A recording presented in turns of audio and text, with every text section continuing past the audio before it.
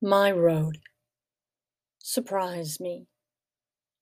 Sometimes I like to joke around with God. When trying to predict how something will turn out, I imagine all sorts of scenarios and feel pretty certain that nothing I imagine is even close to what will happen. Knowing this, I tell God, go ahead, surprise me. He does. This has already proven to be a colder, snowier winter than I expected, so when I had to drive an hour away to take the kids to an appointment, I prepared for the worst. But in fact, the roads were perfectly clear and the drive was easy. What I wasn't prepared for was the waiting room, or rather the Kafkaesque reality therein. The television, front and center, was blaring the latest news. Gloom and doom. Isn't it always? Lots of conflicts, doubt, and innuendo. I fully expect the news commentators to throw up their hands one of these days and screech, head for the hills, the sky is falling. I pulled out my book and tried to shut out the flat screen horror, but to the left of me, a teen decided that it was time to quiz her mom on Spanish vocabulary, despite the fact that the mom kept insisting that she didn't know any Spanish. The kid's pronunciation was so poor I could hardly blame the mother for not understanding her, even if she did speak Spanish. But what caught me off guard was the kid's snarkasm. A new word. Like it?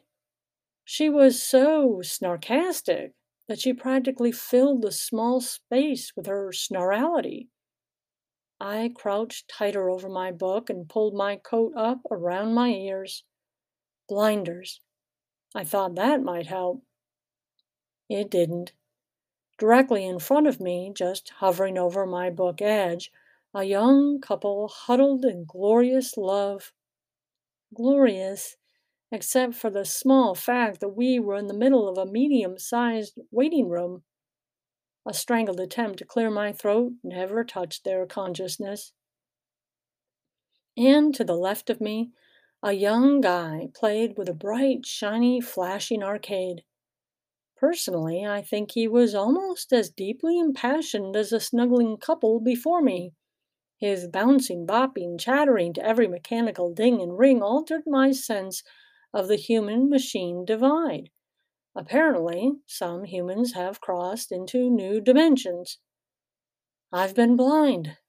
Again.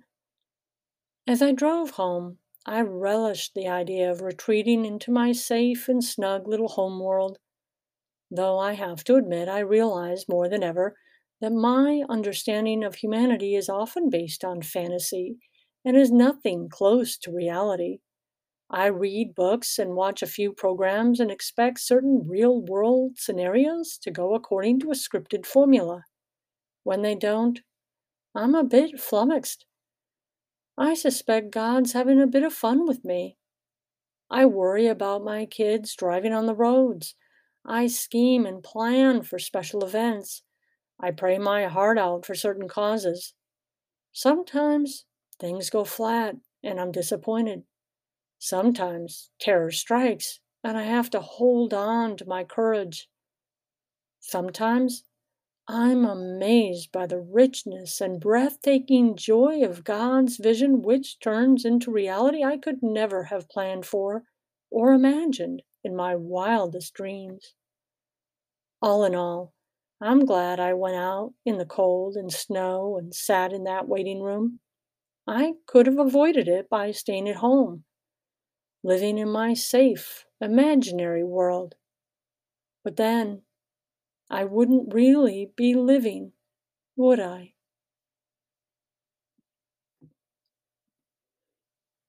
A.K. Fraley is the author of 15 books, a teacher for 35 years, and a homeschooling mother of 8.